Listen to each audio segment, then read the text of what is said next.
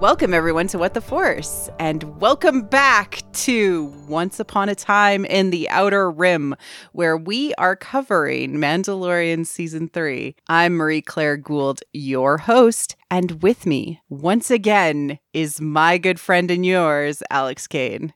Hey, thanks for having me back. Welcome back, Alex. We got to take some detours with Obi-Wan and Andor for a while, and now we're back in the land of the Mandalorians. Well, yeah. I mean, we did cover Book of Boba Fett, which in some ways was sort of required watching for this season, just to set you up for success, which is okay. Yeah. Yeah, we had like 3 shows last year. Yeah, there was a lot. Maybe they need to slow it down just a titch, just for me, just as a favor for me. Yeah. This show covers Star Wars and the Mandalorian cinematic universe from a mythical fairy tale, sometimes Western referenced deep dive perspective. So what does that mean? Well, we use Joseph Campbell, Jungian psychology, talk about symbolism and theme and archetypes, as well as other mythic concepts to really talk about the show and deep dive into perhaps a little bit more about what it's saying in those layers underneath. Just a reminder to like and subscribe on your podcast app of choice or on YouTube. It helps you keep up to date with all of the episodes that will be coming out. And just to announce, I now have merch. There will be a link in the liner notes if you're interested in any of those shirts or other things that you can get with some really sweet designs on them. Also, if you're interested in supporting the show, feel free to look for the link for Ko-fi, or of course, Patreon is a great way to support the show. I often put other fun stuff out there and try to release the episodes just a little bit earlier on there. All right, let's dig into some general pre-thoughts. I've been thinking a lot about this since I noticed in this first episode that Brendan Wayne and Lateef Crowder were credited. So those are the body doubles, the Mandalorian in suit form for Pedro Pascal, and they were actually credited this episode, which I think is just such a huge improvement and really, really great. So I'm very proud of the show for finally doing that. But then again, like, they haven't credited other people in the past. Sure. Yeah. And this kind of gets me to the thought that, like, critique is good. You know, like, we're not meaning it in a mean way if we critique something about the show. We're just trying to hope that somebody out there listens and it becomes a thing enough that maybe they improve it in the future. And so that's for, sometimes topics are insensitive, sometimes they don't hit right, or even just as simply giving people that spend 90% of the time on screen their credit. Even if they're covered with a mask and armor. That also being said, we've also critiqued in the past the lack of using names in the shows, and everybody used names. Yeah. This episode. It stood out. Yeah. Did it stand out to you? Definitely. It's like everybody was like, okay, this is for Marie-Claire. Marie-Claire, you better notice that everybody's using their names. It's like a thing. I have literally been razzing on Jon Favreau for years about this. Yeah. I'm proud of you, John. You had some other thoughts as well.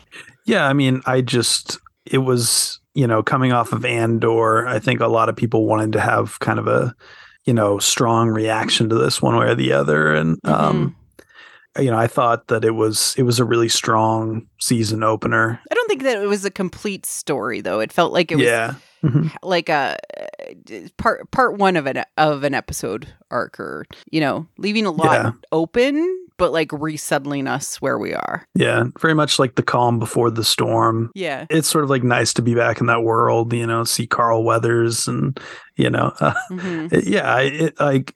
They got a new composer credited, Joseph Shirley, which was interesting. So he did work on Book of Boba Fett as well. Oh, okay. Yeah. Right. Yeah. So Creed 3 is like his new thing that just came out like tonight, I think. And then he did like Jackass Forever. But so Ludwig Göransson is very busy now doing all kinds of different things. So I think he did Wakanda Forever, and there's a new documentary out about that music. So Dean Cundy shot this premiere episode. My favorite cinematographer. He did that Book of Boba episode that we raved about, episode 2 with the train. He did. Oh, yeah. Yeah. Great episode. So yeah, he was the one with the camera for that. And I think he did one or two others maybe. And he's sort of famous for Halloween, Escape from New York, and Back to the Future.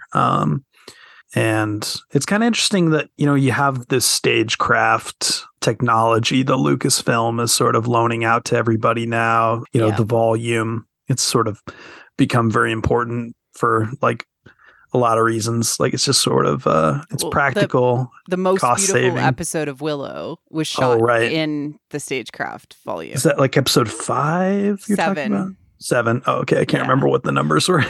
Yeah, but I remember Beyond the Shattered Sea, and it was just like a gorgeous episode. It's like an ocean of purple stars and stuff. Yeah. It was so gorgeous. Yeah. And like kind of the dominant thinking is that like Greg Fraser, who shot the Batman and has worked on like Rogue One, he was a cinematographer for Rogue One, I guess is like his other main thing.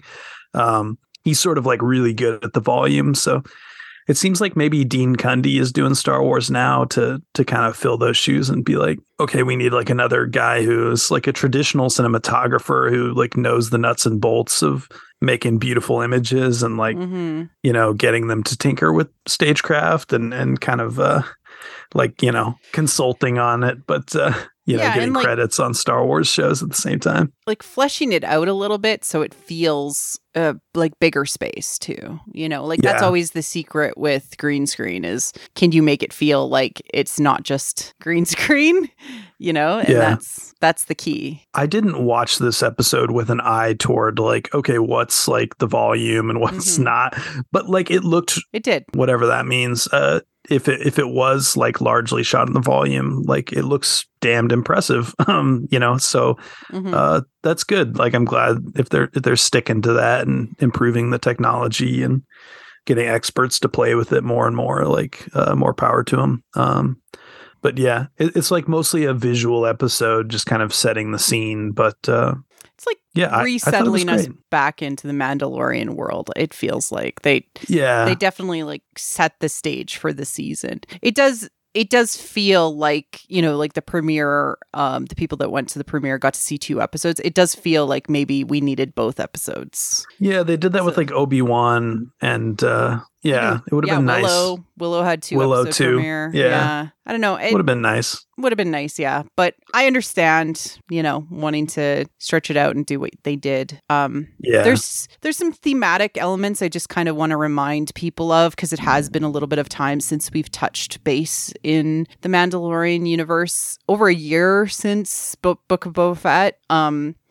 There's a large theme of the Mandalorian not only meaning Din Djarin as an individual, the micro universe, him and Grogu working through their things together, but the Mandalorian meaning plural, right? The people, all of these disparate types of people. And throughout the episode, we are constantly reminded that the Mandalorian is more than just Din Djarin and what he cares about, right? So that's really, really important. And the ties actually quite well into another thematic element that we've talked about since the start of the show, that Din Djarin is almost filling this role, and so are the other Mandalorians, of almost a direct parallel to Arthurian Round Table Knights. And this is like the pre-time before Arthur collected all the knights together to build Camelot, right? It really gives that vibe.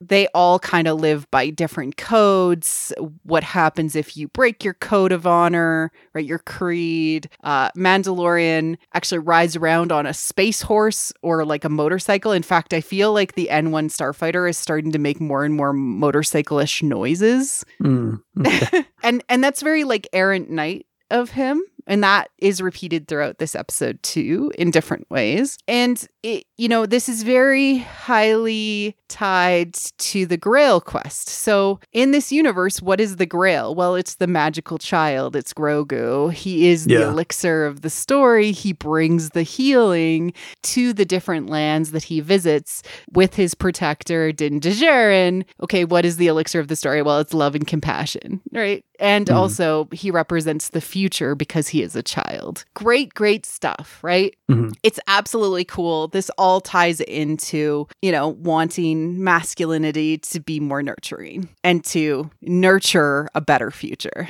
Great stuff. But I think it's important to preset expectations, because this has been a thematic element that has been consistent through both seasons and now this episode. Yep. A lot of emphasis placed on the importance of the armor, and then also the dark saber was the big thing in season 2, but that was 2020. That was a while ago. Well, and it's brought up again, and it's this unifying symbol, so very much like Excalibur. Yeah, but 100%. I don't know 100% if it's going to be Din's in the end. You know what I'm saying? Yeah. I don't know. He's certainly reluctant to even own it seems. Yeah. So we will see. Yeah, it's that funny thing about somebody who would make a good king doesn't want to be a king. It's kind of the cliche, and the line he fits that. Most reluctant who will serve. Yeah. Yeah.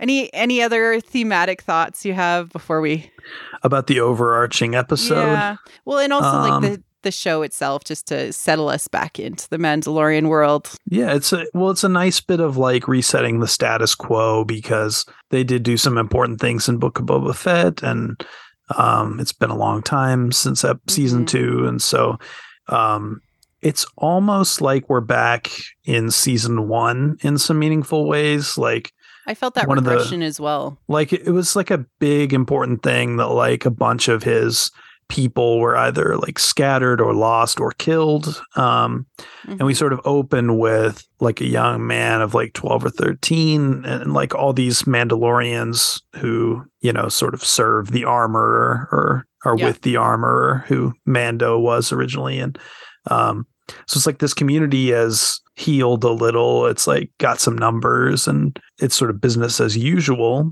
And Mando, he has Grogu, but he's still going back home. What does the fact that they're kind of in a desert, in a cave? Oh, interesting. And it's literally the same old again and again. Mm-hmm. She's literally in a cave, so she's in the underworld, and she is making a way to trap them in a period of I would even call it containment. Oh, okay. The helmet symbolism. Yeah. What do you think about that?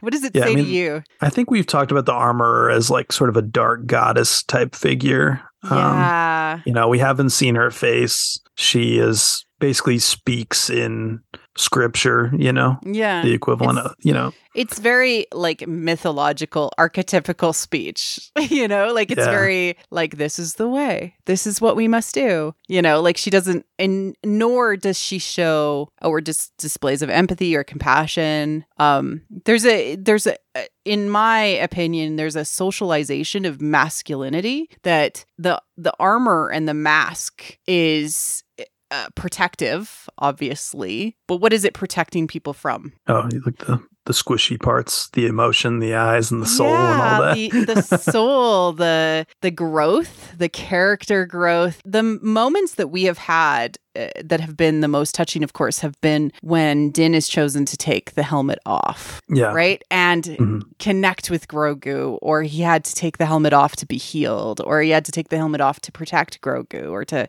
find out the next thing, right? So those moments are always incredibly powerful when they happen. But in some ways, when you're working towards transcendence, and transcendence being that you're integrating disparate aspects of yourself, there's going to be a period of time where you're kind of an egg. Yeah. Right? You're in an egg-like shape. You have a hard exterior, and you are being contained and essentially being ready to be reborn. And it feels like there's a connection to, thematically, what has happened to Mandalore, being that the entire surface is made of glass. And all of these Mandalorians that will not allow themselves to build emotional connections and grow. Yeah, the second episode of the show is called The Egg, and that the glass imagery is interesting. I don't know, it makes me think of a chrysalis, there's this shell around Mandalore, but it's temporary maybe. And the thing you said about regressing and suppressing the soul, that comes up again later in the episode, which is fun. Like he's not too subtle about that. No, I feel like these symbols are very, very on the nose. Like people, I think, get very confused because of Din himself saying what he wants versus maybe what we know he needs, right? So there's a little bit of confusion, I think, in some people, right? Because although it's interesting, I notice people don't chant "This is the way" as much anymore. Like they don't like that. Like it's not something that you see on Twitter. Oh, like fans. Yeah, fans are really tired of that, I think, just because it's like, yeah, like we need a new thing or something. But yeah, or maybe they start to recognize that maybe this isn't the way. Yeah. Right? There's kind of something in that too. Yeah, I mean, it's like if somebody was I don't know, like a really big fan of like Darth Vader or Kylo Ren, but was like really against like Anakin Skywalker and like the Ben Solo redemption act or whatever. No, he's evil. I'm sure there's people that are out there. There's definitely are. Yeah. But I think that it's important because it certainly feels like a purposeful choice to socialize mostly masculine looking people to not have emotions. Mm-hmm. That's very symbolic. Oh, yeah. Yeah. No, you're not allowed to connect with people and you're not allowed to see people's faces and you're not allowed to have genuine like eye to eye, soul to soul connections. Okay, lady. The armor is on my grr list. Yeah. We see, this young man. How old would you say he was? Like 12, maybe? I wanted to say 12 to 13, but it's hard to tell, I guess. The Star Wars age. Yeah. Interesting. In Star Wars, it's sort of like a 0 to 5 thing. You never really know. Like it could be a range of years. George said 12 recently, so yeah. Yeah. But she gives him the oath, and oaths are of course tied to knighthood. Oftentimes knights are bathed before they take their oaths because they want to be cleansed of like their past and to take on the oaths clearly, and that is the only thing in their heart. So it felt very knightly as well in that aspect. And it's almost like these are like remnants from like a knight clan or like something from the past. And then she puts the helmet on this kid after he completes his oath, and she has this like cup and she's about to dip it in the water and about to pour it over him, which is maybe one of the most Christian things we've seen in Mandalorian to date. Yeah, I think so. A baptism. Yeah, I think so. Half in the water, of course, being like a birth. There's certainly an aspect of death and rebirth, this being an initiation of sorts into a new way of life. And we always enter into an initiation in this kind of liminality. So like the water is very important. There's an aspect of holiness, like it's very ceremonial. The whole community's there, etc. Yeah. Mm-hmm. Yeah. But it is not to be. Why? Because of the giant beast attack. Yeah. What did you think of this? It's sort of like just the realities of the world that they live in crashing through and sort of complicating their like illusions, right? Is kind of how I took it. Mm-hmm. Like, I think that Jon Favreau has a pretty positive, like sort of regard for religion and ritual. Like, I mean, that's sort of what I get from the show. But then you have sort of like the material world, you have, like all the problems we have in our world. And so to me, this giant beast is just sort of like a reminder of that. Like, the armorer's creed is very inflexible. Yeah. And like people would view an interruption in a ceremony like this, like say somebody was about to be crowned king or knighted, an interruption like this to be prophetic. Yeah. Like an omen. Like it's an omen. Yeah, exactly. Yeah, so this symbolizes something. So we have there is actually an alligator snapping turtle that actually exists in fresh water that looks like basically kind of like this, but much smaller. But it is sort of like a crocodile turtle in a way. Yep. And of course, turtles represent longevity, healing, and transformation. And crocodiles also represent wisdom and sort of keepers of all knowledge. And so this is like they're being attacked by the fact that they're not growing. Yeah, and like turtles, don't the turtle, like they keep their shell for life, right? For Like, life, I think, yeah. Yeah. And like it's dangerous for these Mandalorians to not grow. It's interesting. There's crocodiles themselves also are a symbol of renewal and growth. And when you see them, it's a time to integrate changes into your life. So this group is obviously not changing. They're not transforming. They're stuck in their shells. Anytime you see armor on screen, armor with a mask specifically, people are stuck in an underworld case, basically. It's Vader is in a walking coffin. Yeah. You know, Boba Fett was kind of stuck as this death dealer mercenary. It certainly symbolizes a halt in growth. Yeah. And the stormtroopers always look kind of like just skeletons. Skeletons, yeah, like stuck in the underworld, right? And this crocodile turtle is there to remind them transformation's coming for you. And Mando shows up. It was like he was waiting for his chance to be a hero. It's very interesting. Yeah, his timing was definitely a little theatrical. He was like, I'm going to, show my value here. I'm useful. Yeah. And he absolutely shows that he has skills and access to things that the rest of the Mandalorians don't have in this group, right? Mm-hmm. He shows them that he has alternative ways of acting they don't have. Because it's like 20 against the turtle, and the turtle's like, nah. Yeah. It's very much like we must dominate nature because there's crocodiles in our church. And then, he basically just, the ship, stops it pretty quickly, right? So pretty quickly. And it's sort of the difference between foot soldiers and a knight with a horse. Oh, a horse. Yeah, that's a good call. Yeah. Right? With the lance, right? They were always very dangerous. A horse made you very, very powerful.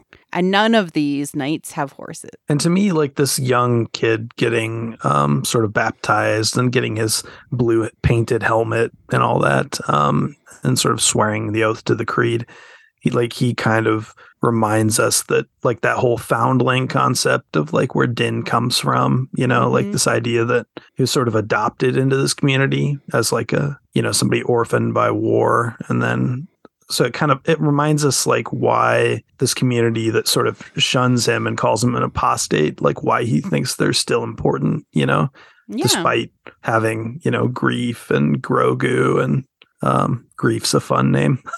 Yeah.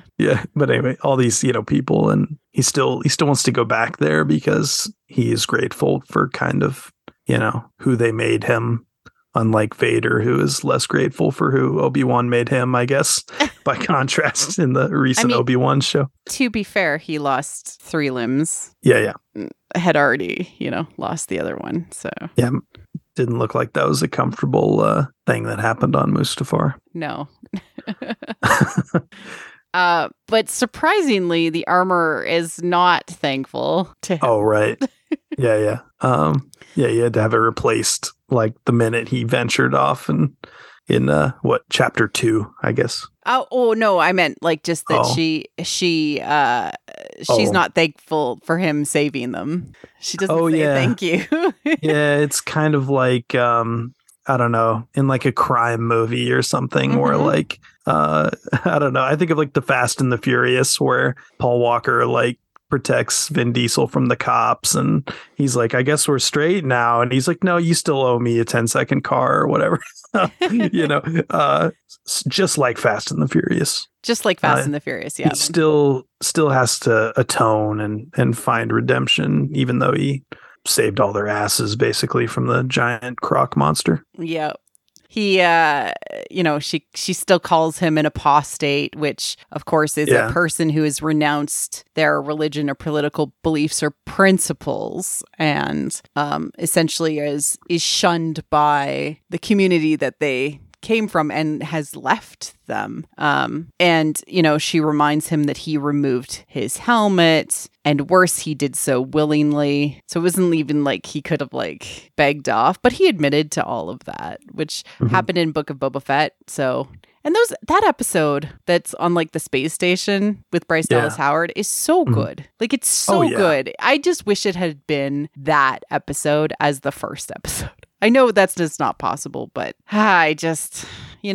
Yeah, I did really like that episode. That was where we got like probably more of the sort of Mandalorian like lore in this show than like anywhere else, or these two shows rather. Yeah. But that was a good one. And I think that it's really important to point out that, like, based on what he's doing, which is that he's seeking guidance from a parental figure, that is the archetypical thing we needed to know, that he has reverted from an archetype perspective. He's now not really a hero again. He hasn't really grown. He's kind of back to where he was at the end of the first season. Yeah, like the episode that you just referenced with like the Ring World and Book of Boba. He's got the sword, he's got Excalibur, but he doesn't have Grogu, and so he goes running back to his original community, and he's sort of doing the job that he was doing before the Grogu quest. And even now we see that he's reverted because he's reliant on the armorer for acceptance and direction. And so being reliant on a parental figure means that you're not a fully realized hero. You're more in a maiden stage from an archetypical perspective, or more like young adult. Like he's a dad, but is he doing all the things that he needs to do? No, he kind of acts like a teenager. Yeah, and like Rey had like Han and Leia, but historically, that's a really dangerous place to be in Star Wars, is like that adolescent looking up to the parent, because you really typically think of Palpatine, Snoke, or Obi-Wan's failure, quote unquote, if you want to look at it that way. And like, what did Luke experience to get him out of that phase? Well, literally the death of his parental figures. Yeah. And death is not necessarily required. Sometimes it just has to be outright rejection. And previously, he hasn't really had a chance to reject the armorer, who is his mother, for a lack of better term. Yeah. He is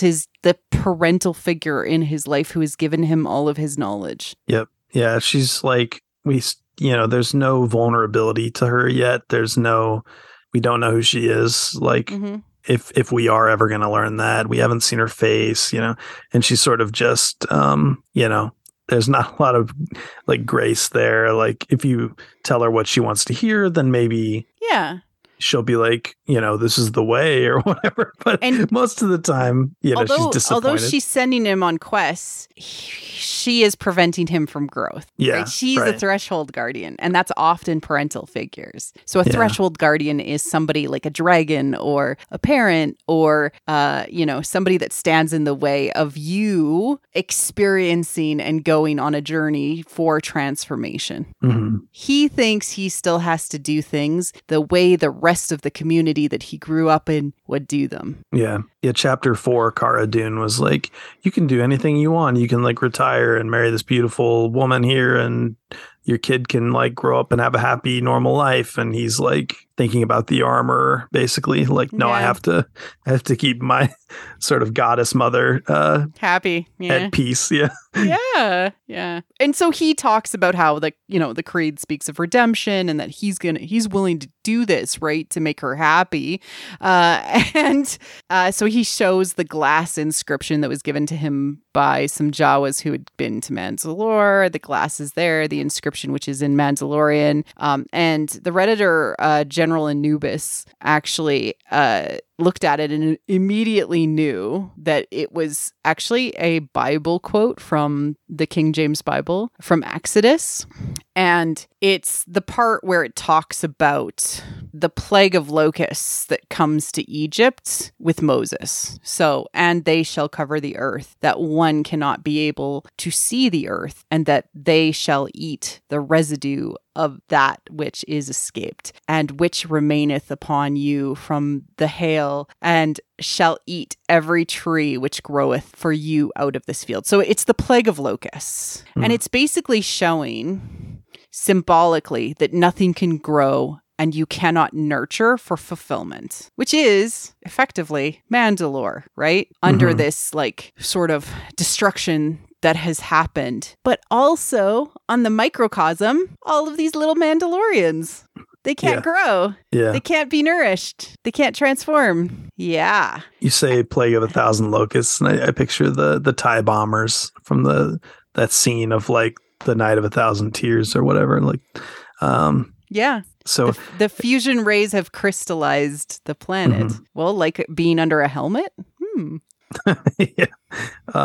Like they just can't seem to get rid of the damn Imperials, right? Like that's kind of the running theme of this era, is that we beat the Empire at Endor, but like, you know, they just keep coming back because you got all these different sort of splinter admirals and loyalists and the Sith Eternal and yada yada. So yeah, feels like they're continuing to sow the seeds of the First Order basically and the sequel era, but they sort of hinted at that even in like Mandalorian season 1 press, like they said that would kind of happen. Yeah, I think so. They're tying stuff together. Yeah. Mando says, you know, I will go and bathe in the living waters of the mines of Mandalore. Oh goodness. Okay. There's a lot in here. So first of all, I've talked about mind symbolism a lot in my podcast, but mines sort of have 3 meanings in Star Wars. The one meaning is sort of the fabled lost mine. So you think of like the lost mines of Solomon, or like I'm a prospector and I have a map to a lost mine. That's the idea of like the folklore or fable of like there's a easy way to get rich, right? The easy path concept. It's very classic American Western idea, right? Absolutely. I've got the deed to a lost mine. There's the consumption and corruption concept of mines, which is, you know, that mines are used to dig into the earth and are often used by organizations or the empire to consume and corrupt both the people that work in the mines, but also the world and the land, right? So it's like in opposition of nature and balance because you're industrializing things that really shouldn't happen. Yeah, sort of that colonial Britain stuff. Yeah. There's a third one, which is in a very recent episode of The Bad Batch. There's an equitable mine, which is that it is used with the people in mind, and there's some sort of equitability about the mine. The only other version of that mine that I've seen in canon is Bespin. So we now have 2 versions of that, which this is none of those. This is the lost mine, or this is the first one, which is the fabled lost mind idea that there's something hidden secret in the mind, being the living waters. It's underneath it, right? Underneath it means deeper in the subconscious. And when you say like Bespin, are you saying like a mine that benefits the whole community? Yes. And that is actually like the mine itself is like not technically a mine. It's like gathering the gases that are there because there's like a renewable way the gases are there. So it's not even like harming. Yeah. There's like those giant floating like creatures. Like and they like fart and then they collect the gas and then. Yeah. Like the mine weird. Seems not to harm anything basically. Yeah. Or like it's in balance with the population and more people it's not being used in a consumptive way that only benefits a particular group or person. That's the key. Okay. Living waters. Let's talk about living waters. This is our third Christian reference in a very short scene. Living waters refers to non-still or dead water. So moving water, rivers, there's a flow to it, right? And the idea is that Christ is the living waters of Eden, i.e. the flow of the purity of the promised land Eden flows through him and is given to people through his words and through the Grail and blesses things, right? What is the Grail in the show? Well, Grogu, right? So yeah, I mean, like to me, I always go back to this passage where Yoda is like, I think it's where he's lightsaber fighting with Palpatine in the episode 3 novel. And he calls him like an avatar of green, the color of life or something like that. He goes real poetic with the Yoda passage. And that always stuck with me, that it's no accident that Yoda is green and so is his lightsaber. That's and they're using that here with the crystal being green and everything you just said as well. Like and so he says, if I can bring proof that I've bathed in the living waters of Mandalore, and then we hear Grogu coo, and the armorer looks directly at him, and she agrees. Okay. Yeah, like. In my notes, I sort of put the way she was talking about the living waters is very sort of like mithril and Tolkien, right? That kind of sacred substance, but also it's supposed to be like the elixir, right? Like that is the elixir of the story, which is that secret thing that you can bring into yourself and transform, and then you can bring back to the community, and the community can grow. Mm-hmm. And transform. Okay. So what's really cool about the water of life is that it actually flows between opposites in alchemical symbolism. So masculine to feminine, life to death. And it's like saying this is the way, or the third way, or the way in between things. Isn't that cool? Yeah. And also like the crystal, it's reminiscent of a Kyber crystal, which is very important in the sort of canon Disney era of Star Wars, because we know that there was this legendary ancient Jedi, Tar Vizsla, who wielded the Darksaber, and he was both a Mandalorian and a Jedi. And there's like a balance between the two. Yeah, makes Grogu very important in that way. I mean, well, if we want to say he's a Jedi. Yeah. Like we might get Din actually becoming Jedi-like. Right. Yeah. And then Grogu becoming more Mandalorian. I don't know. Or just they balance each other out and we experience a sort of alchemical union between the two of them. Sure. Yeah. Like a symbolic dyad, right? Yeah. Exactly. Yeah. Which, I mean... examples of alchemical union very, very briefly inside of Star Wars. The kiss between Anakin and Padme in episode 2. Vader's hand and Luke looking at Vader's hand in episode 6. Kylo and Rey in the throne room in TLJ. Kylo and Rey passing the lightsaber back and forth in episode 9. Good stuff. Yeah. All right. So she agrees. She's like, yeah, go ahead. I guess this is the way. If you can do the impossible, go ahead. Yeah, she's just kind of like, knock yourself out. Yep. Yeah. Go die on the poisoned planet. And they travel through hyperspace on his magical space horse or motorcycle. And this moment is breathtaking. So good. It might be the best scene in The Mandalorian to date.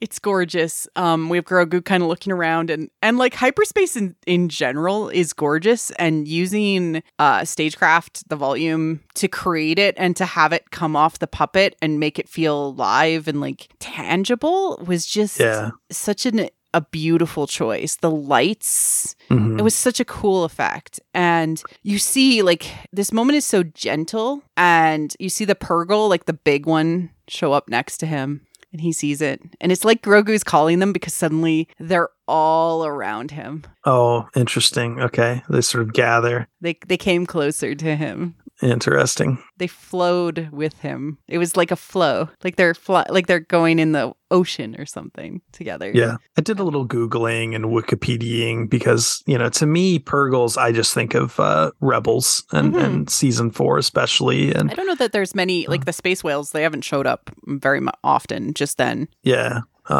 which is cool because. For all kinds of reasons, but apparently like in Star Wars lore, like Purrgils basically, because they had the ability to travel through hyperspace, that inspired the development of hyperdrive travel like in the galaxy. And so, I'm thinking about like the way Rebels season 4 kind of evolved Star Wars with like the world between worlds and like Ezra Bridger sort of like hurling himself through time in a weird way, like into parts unknown, right? Like, expands Star Wars in such an interesting and weird way. Yeah. And like Grogu is sort of this like eternal baby who represents like the distant future. Mm-hmm. That, you know, and so it's like this interesting parallel of like Ezra and Grogu into like the, you know, yeah, and presumably the era of like Rey's Jedi Order or whatever. Yeah, there's definitely like a connection to the natural worlds that both him and Ezra had, right? This connection to animals and the magical child sort of realizing that you're part of something bigger than you even realize. That's also like a message for the children in the audience too. Like this really does create a sense of wonder. It would be really cool to see it on a big screen, truthfully. Yeah. And sort of be immersed by it. And it's almost overwhelming to him. And so Grogu like crawls through his little like whatever hatch and crawls into his dad's lap. I love this so much. Yeah. It's very, just peaceful, like dad and baby moment. And I don't know. It's reminiscent of like if you took a kid to like an aquarium and he's like looking against the glass at the fish. And just that kind of, in my notes, I said like that awareness, I guess. You know, like there are things I've never seen and maybe will never understand about the world. Yeah, the unknown and also like maybe that recognition of like, oh, I'm a part of this weird universe that has hyperspace lanes and giant whales and like Joseph Campbell talks about it as the great mystery, right? That's what drives us to keep on asking questions. The great mystery. They quickly arrive at Nevarro, and I love the shot of the community from sort of the atmosphere and them coming in because you can see how much green there is. Yeah. Used to be very like sort of gravel. And like dark and like there was kind of like cloudiness to the community too, but it was clear, and you can see it's thriving from a societal perspective. The cantina has been changed into a school. There's music. There's people laughing in the streets and enjoying themselves. There's creation and artistry. This is the effect of the elixir being brought to the community. Yeah. With Greef's character, it's kind of like that Western idea that like law and order is like a good thing. And like, you know, the good sheriff comes into town and like everybody's safe forever and ever because thank God for him. But there isn't a lawman currently. That's also really interesting, right? Yeah, he doesn't. Yeah, he calls himself what the magistrate. The magistrate, but he doesn't even like have like a current marshal. Right. True. Right. And we see, of course, IG, the statue of him. And Greef Karga shows up and Din's like, Magistrate Karga. And he's like, that's hi, Magistrate Karga to you. And you see his like cape with the little cape droids that are holding up his cape to not get dirty. I'm obsessed with them. Very king-like. Well, there's a certain amount of like, I don't know, excess maybe? Yeah. Like there's a certain amount of like, this is teetering on like, where is the down to earth actions? Right. You know, like I don't know. There's something in this. Yeah. We don't see like the inside of that school. I don't think. We just sort of hear about it and he's just kind of. Yeah, we saw the school in season 2. Grogu went there and ate his like space macarons. Oh, that is the same school. Mm-hmm. You're right. Well, I thought it was pretty rude that IG-11 got a statue and Quill didn't, for the record. I mean, fair. I immediately thought, like, you know, come on now. He played a role, too. He made IG the hero that he was. But anyway, I digress. Stay mad, I guess. I don't know. But no, it shows kind of like how important, you know, Nevarro has become. He talks about how this is now an official trade spur of the Hydian Way. The Hydian Way is like a really interesting, it's like a hyperspace route that almost cuts the galaxy, like, I don't know, top to bottom. And it's the equivalent of like the Silk Road in sort of older European times or medieval times, and Route 66, like something like that, where along this route, there are places where people need to refuel their ships. It's easier for them to get to something about hyperspace travel that is only explored kind of ever so briefly is that you kind of have to go along ways that are people know. Like it has to be in your data bank that you can travel this and everybody knows the Hydian way. And also trade locations are sort of set up along it because it is easier to travel this way. That's kind of one of the things. Yeah, it's sort of established in like A New Hope and Solo as well that like you just need that nav a computer, right? And like I guess the Nile had a different way of doing it, more of like a magic pirate way, but it's kind of fun. But yeah, I think that the Hydian way has been like one of the oldest like little bits of lore that I've seen cropping up in books like as long as I can remember. So another example of Favreau's kind of old school approach to things, like he wants to honor kind of like the oldest bits of Star Wars, you know, and then also throw in bits of Episode 9. Like he does have a big picture appreciation. Yeah. So Greef offers him a parcel of land. So this feels very like Old West, you know, like here's a parcel of land, become my marshal. And you won't just be like a dude, you'll be landed gentry and you can take care of your weird frog boy. His name is Grogu. Okay, whatever. That was great. Yeah. But like landed gentry also implies sort of like knight. Like you're going to be a landed knight and it's going to be your job to protect this village. Mm-hmm. Interesting. Yeah, kind of like a lord or a count or something, right? Yeah.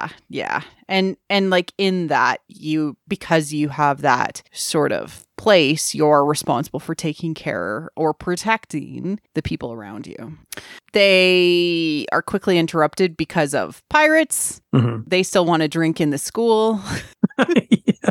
Weird flex. It's a weird flex. What did this say to you, this whole situation? I think it's just a total like power thing, right? It's just like, we own this place. You might think that this is your community and that it belongs to everyone, but it belongs to Swamp Thing, you know? So yeah, the captain. I really loved the line, "You paid us for murder and mayhem inside these doors." Yeah. Mm-hmm. It sort of indicates that, and this is a really interesting thing. So yeah, you can heal the community, but until you have to keep on going, right? You can't just stop at your own insular place. You have to keep on going because this is now a shadow. Yeah, they're the ones that live just outside of your community, but they used your community too. And this is something that hasn't been healed, hasn't been repaired, hasn't been brought the elixir yet. Yeah. Like it's like a symptom of, capitalism and greed and kind of the frontier mentality, I guess, like that idea of just, they're not like socialists or communists where they want to just like eat their fair share. They want to eat everything. Yeah, but you can't stop with just like transforming yourself. You have to transform. You have to help transform those around you too, right? You can't just stop with just the community because the community, once you start to transform it, is now a bigger community because it's now whatever it touches. Mm-hmm. Right. And so those shadow aspects, the things that you haven't dealt with, the fact that he used to pay people to murder and produce mayhem is now coming back to Greef. Yeah. It's like an interesting theme that comes up in like crime fiction or like Better Call Saul or, what have you. Like you're never quite done.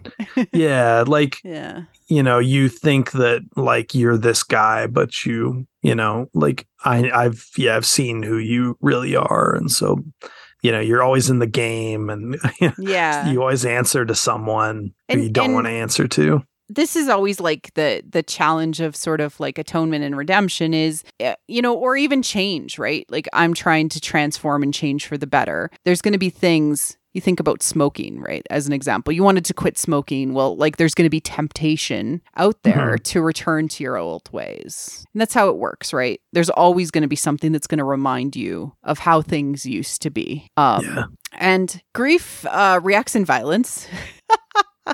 Threatening him, and the pirates react back, and there's more violence. So this is a foreshadowing. Yeah, this is like the lighting of the fuse of some conflict. Yeah. And also like, hey, maybe this should have told you really shouldn't have reacted in this way, Grief, and this is going to come back to bite you, Din. Yeah. And he could have feels said something like, what can I do for you type of thing instead, maybe. There could have been a different solution than a violent one. And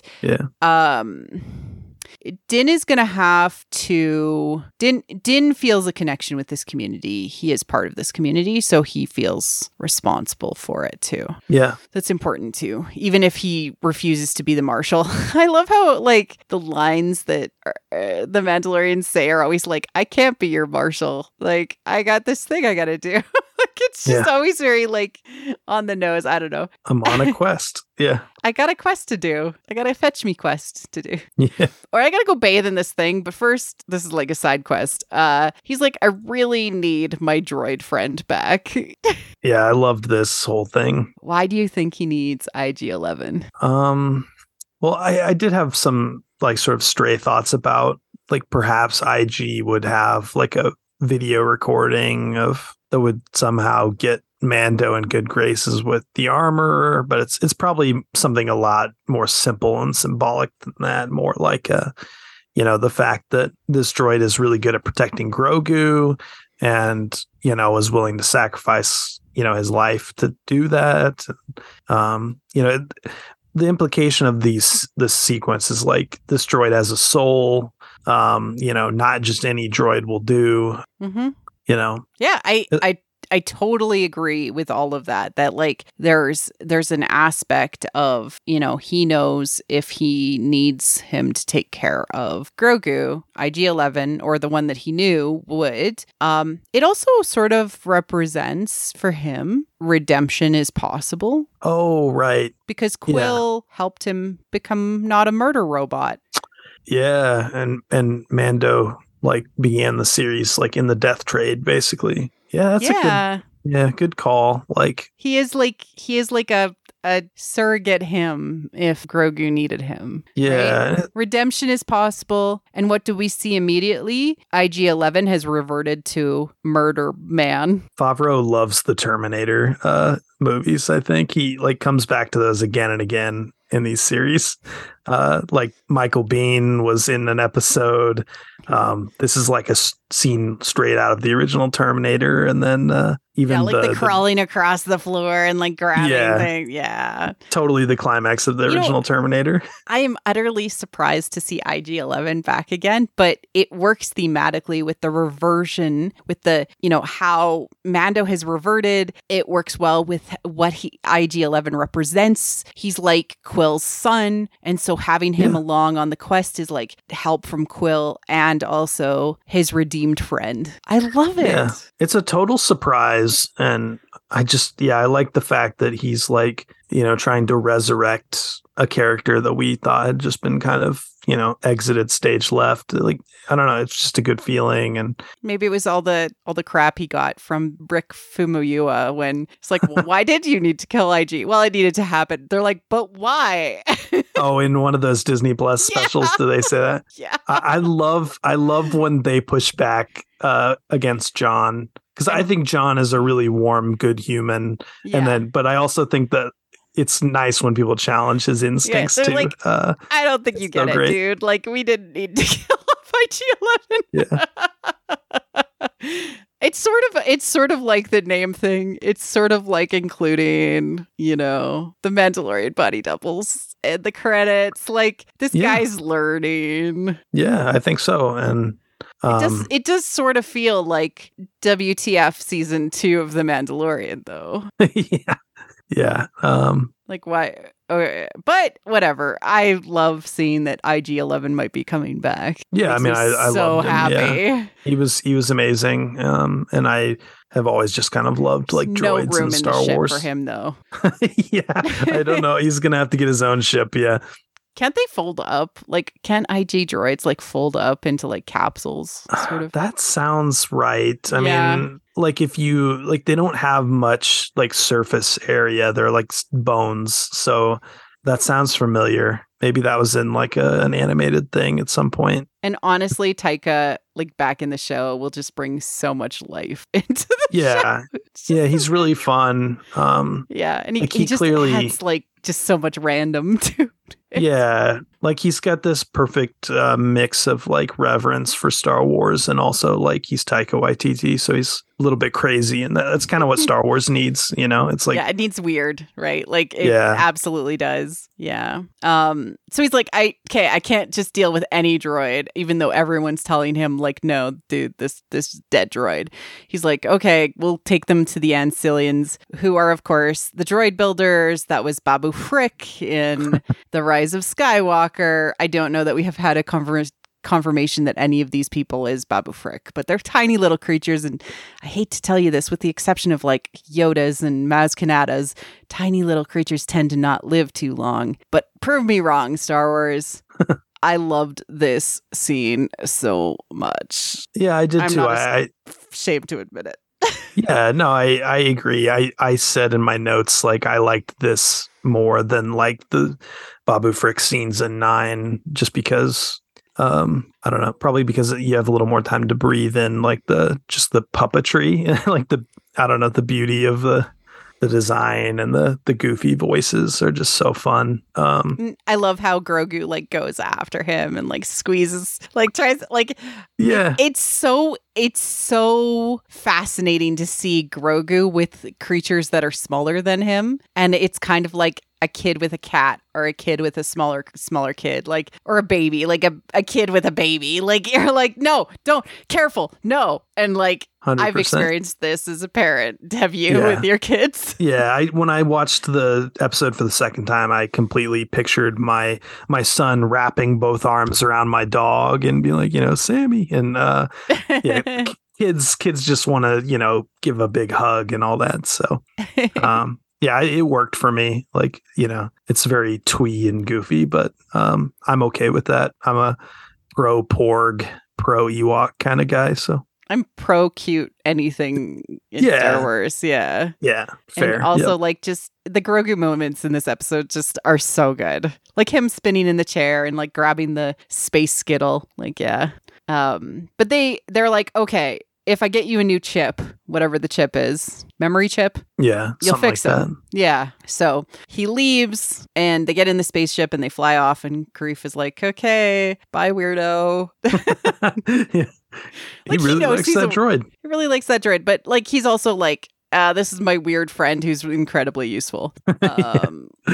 But, you know, and then we get the sort of line from, it was in one of the trailers, being a Mandalorian is not just learning how to fight. You also need to learn how to navigate the galaxy, because you never know where you might be headed next. Okay. What did you think of this in context? People clowned on that line big time in the trailer, which, you know, sometimes people just want to clown on Star Wars, and I've been there. But to me, it's like a symbolic thing where, you know, you're not talking about like flying a spaceship, right? You're talking about navigating life, you know, and the world, which is, I think Ryan's been really good about saying that with like Rey and Kylo, and like, and you know, probably Finn and Poe, like the whole cast of The Last Jedi, this idea that they're basically adolescents. And then, you know, the idea is that they're being challenged in all these ways so that they can navigate the world as a fully realized adult, you know, maybe the way Luke does in Return of the Jedi, or by the end of it, you know.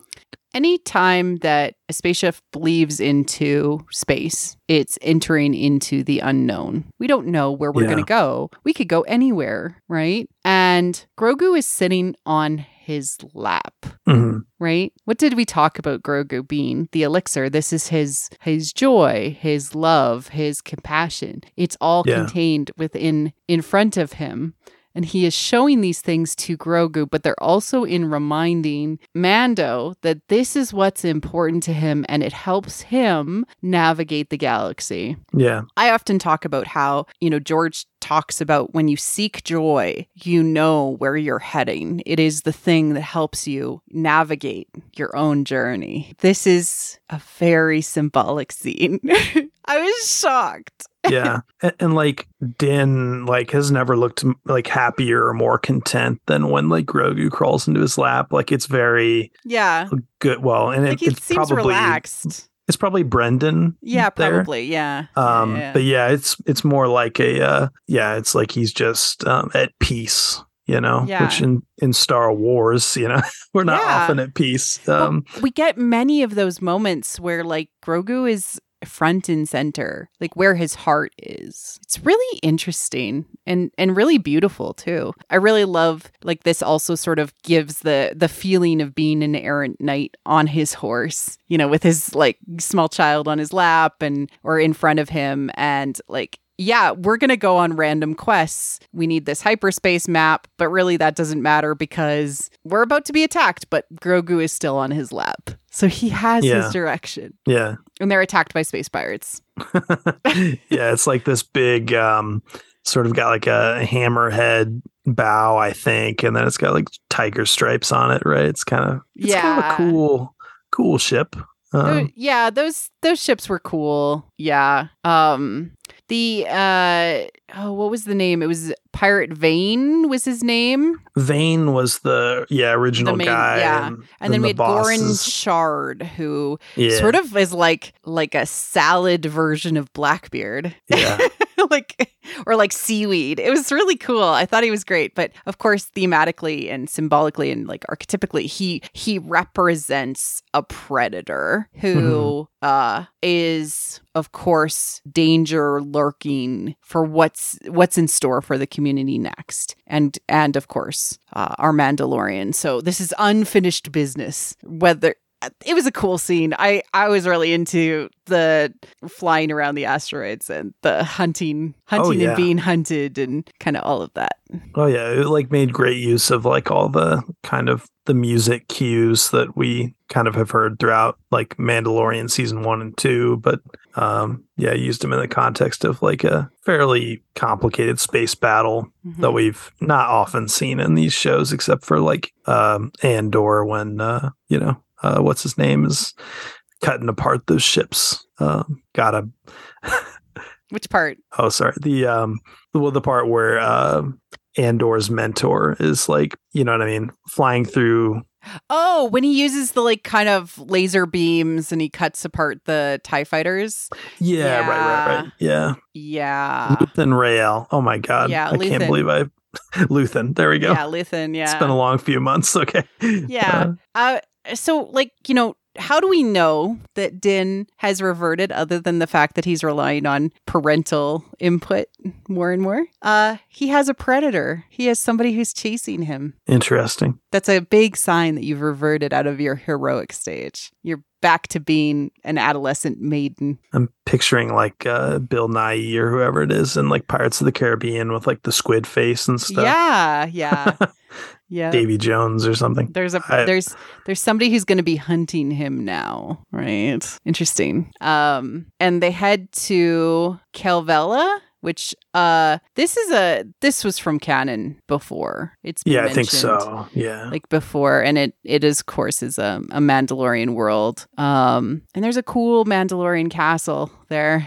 Very cool. It's sort of like Castle Kaladin from Dune. It's a castle against the sea. There was like rain, like the helmet was like all splattered with like raindrops, or like maybe it was just the sea mist. Yeah. I thought it was like raining. It felt very lonesome. Yeah, I have lonesome in my notes. The hall is empty. It's, this brutalist architecture.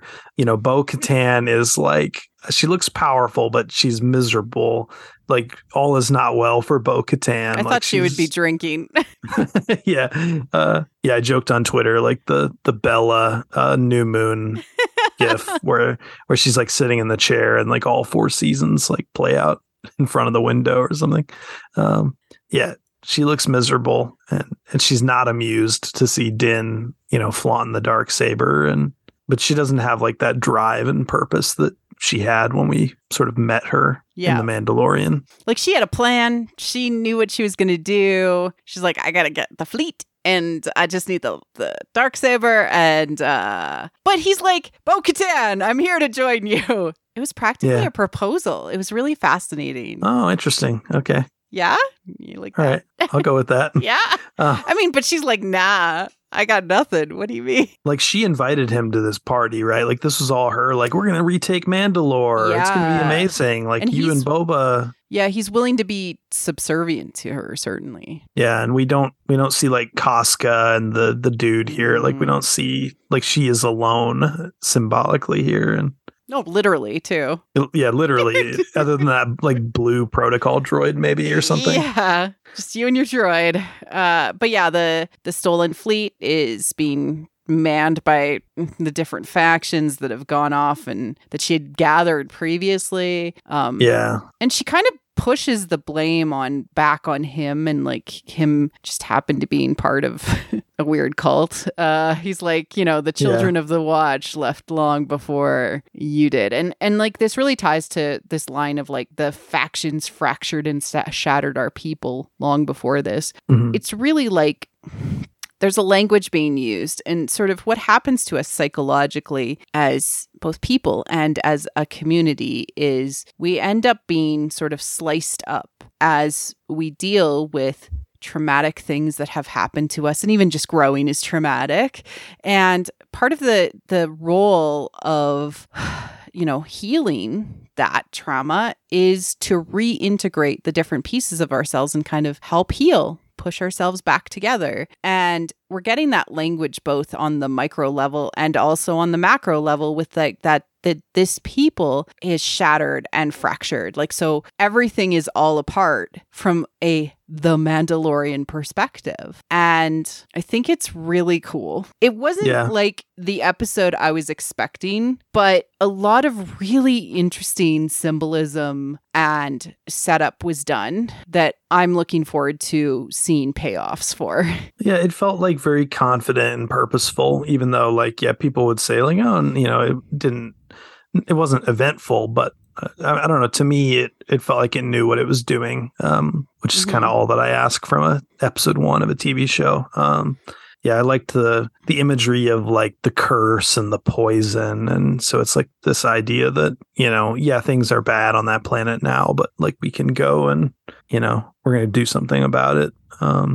Yep. And like sort of everything that we kind of knew about season 3, I think, to the extent that I was looking into like, okay, what's going to happen? It just seemed like it was like Babu Frick's going to have a cameo.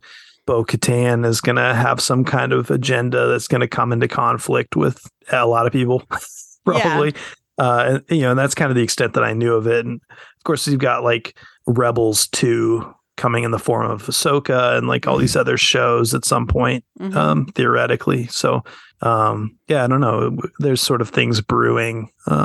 Thrawn is out there and, yet more Mandalorians. So I carry about Dadalorian and Baby show. So I know. The same way. I like how it's left. I like it. I wonder if he's going to try to convince her to like get her poop in a group and join him. Be like, what harm could it do? You can always come with me. Let's go down in the mines. Nothing bad will happen down there. It's perfectly safe. The mines are of course, a symbol of going into the underworld, right? You're going in to try to find that missing thing, that thing that you need to find in the darkness that will help you become more whole. Yep. And, it's interesting that it's the living water underneath the mines. So it's even deeper. And there's a tie to water and association with being rebirthed, right? Because the underworld is also the womb of the earth, right? So you're going to be reborn in the earth through the living waters, which, it's all there. Mm-hmm. Very, very plain language, Jon Favreau, but sometimes requires a little bit of a MC translation for the average viewer to be like, okay, he's talking in weird language again. I'll translate. Yeah. It's fine. She gives him sort of the location, which is like the one proper noun I didn't like write in my notes, but it starts with like an SY something. And And then she says that it's under the Civic Center, which to me is like reinforcing that idea of like, okay, the Mandalorians have to unite and not, fight under each other. But right. Because Civic is like the community. Yeah, I think of like the city hall where everybody comes and shouts at each other until like a solution is reached. They have to come together. Yeah. Yeah. It's good. I like it. I'm excited for next week. Yeah. I really enjoyed the episode. Good team of creators and writers on this thing. So, or directors. Yeah. Yeah. All right. Alex, where can people find you if they are looking for you before next week? Probably just fooling around on Twitter at Alex J. Kane, Kane. Awesome. Take care, everyone. We look forward to having you back next week. Cheers. Thank you for listening to What the Force. I'm Marie-Claire Gould, your host. Our music is provided by Christy Carew for What the Force. We have a Patreon at patreon.com/whattheforce. We would like to thank all our patrons, especially those who love and are obsessed with What the Force: Melody, Night Huntress, In Wild Space, How Rude, Anna Perez, Neil, Christian Luca, Josh Johnson, Scott C., and Susan. Make sure to like and subscribe on YouTube or leave a 5-star review on iTunes or other pod apps. It helps people find the show. Check out our other channel on YouTube, What the Fiction. You can connect with us on Twitter at WT Force Show, What the Force Podcast on Facebook, and our website, whattheforce.ca. We also have a Discord. Links are in the liner notes. Feel free to reach out and start a conversation. Cheers.